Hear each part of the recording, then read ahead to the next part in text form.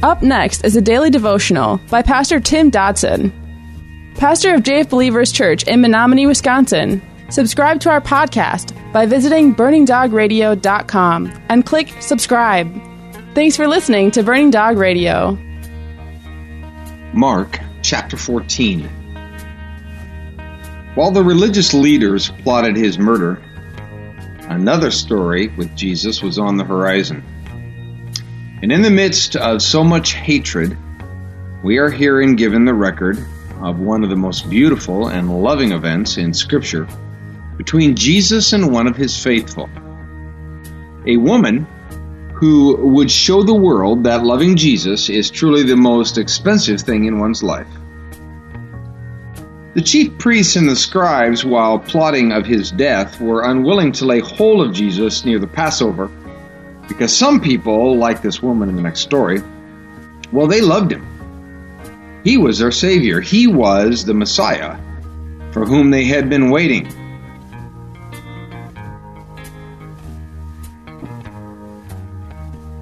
The enemies of Christ, both then and today, were the religious folks who thought themselves a rather elite group.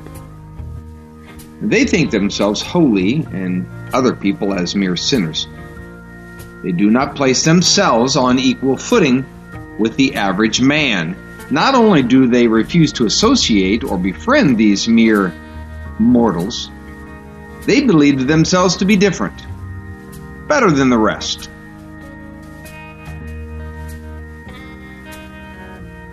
Beginning in verse 1, we read, "It was now 2 days before the feast of the Passover, and the unleavened bread, and the chief priests and the scribes sought how they might seize him by deception and kill him.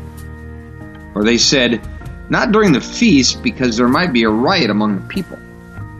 While he was at Bethany in the house of Simon the leper, as he sat at the table, a woman came having an alabaster jar of ointment of pure nard, very costly. She broke the jar and poured it over his head." In a precious display of love, this woman unwittingly secured herself a place in history. Remember when you fell in love? Nothing was too much for this woman. For love, you see, is extravagant by nature. Jesus, unlike the religious leaders, he always seemed to be spending time with the wrong people. You know, lepers, prostitutes, tax collectors. This Simon the leper may have been the same leper from Mark chapter 1, verse 40. Naturally, these were not the beautiful people of society. No, these were the castaways. And these were Jesus' friends. Verse 4 says, "But there were some who were indignant among themselves, saying, 'Why has this ointment been wasted? For this might have been sold for more than 300 denarii and given to the poor.' So they grumbled against her." It seems that in every crowd there are always those who are indignant toward the acts of others such as this. Even with such a humble approach to Christ, even as they pour themselves out upon Jesus, all that they are and all that they have, the self-righteous will still criticize it all. Often an act of devotion by these folks can be seen as a waste. In truth, a waste is whatever you do that is not done for Jesus. That includes whether it's your money, your time, or even your life. So instead of sharing in her loving sacrifices and joy, they criticized her. Well, now the King James Version says they murmured against her. Murmuring has never been justified or sanctioned by God, regardless of how right we felt might be the cause. It is always condemned and always cursed. Verse 6, "But Jesus said, 'Leave her alone. Why do you trouble her? She has done a good work for me.'" Those who complained They did so because their thoughts were only on and of themselves.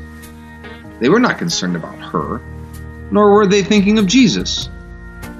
Jesus said she had done a good work. Now, why was it a good work?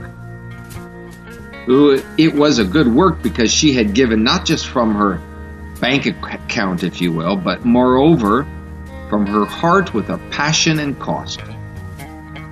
She had done it for Christ. Such is the definition of a good work. Verse 7 goes on, "For you always have the poor with you, and whenever you want to, you can do them good, but you will not always have me." Now, Jesus was not being callous here. He was just being honest. Certainly, assisting someone with earthly material can be a good and godly endeavor, but often we are apt to help someone, or rather help send someone, to hell. And do so with a full belly and a chemical addiction because, well, we only help them to continue in their destructive behavior with no discernment. Loving assistance means to help people change their lives so they can live for Christ. Now that may mean helping them find employment, at times even insisting upon it, so that they may learn to feed themselves and their families and to be responsible for the blessings that have been given them.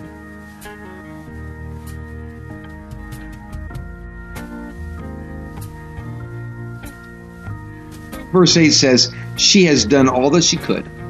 She has anointed my body beforehand for the burying." Now notice that Jesus was not demanding she do something that was beyond her ability. He praised her because she did what she could. Now many folks will take this verse as a way to bow out of service, bow out of sacrifice and giving. But this woman, no doubt poor and uneducated, she gave all she had. What she could was all she had. That's interesting. Verse 9 goes on, "Most certainly I tell you, wherever this good news may be preached throughout the whole world, that which this woman has done will also be spoken of her for a memorial of her." So this woman would be recorded in history for all who would follow.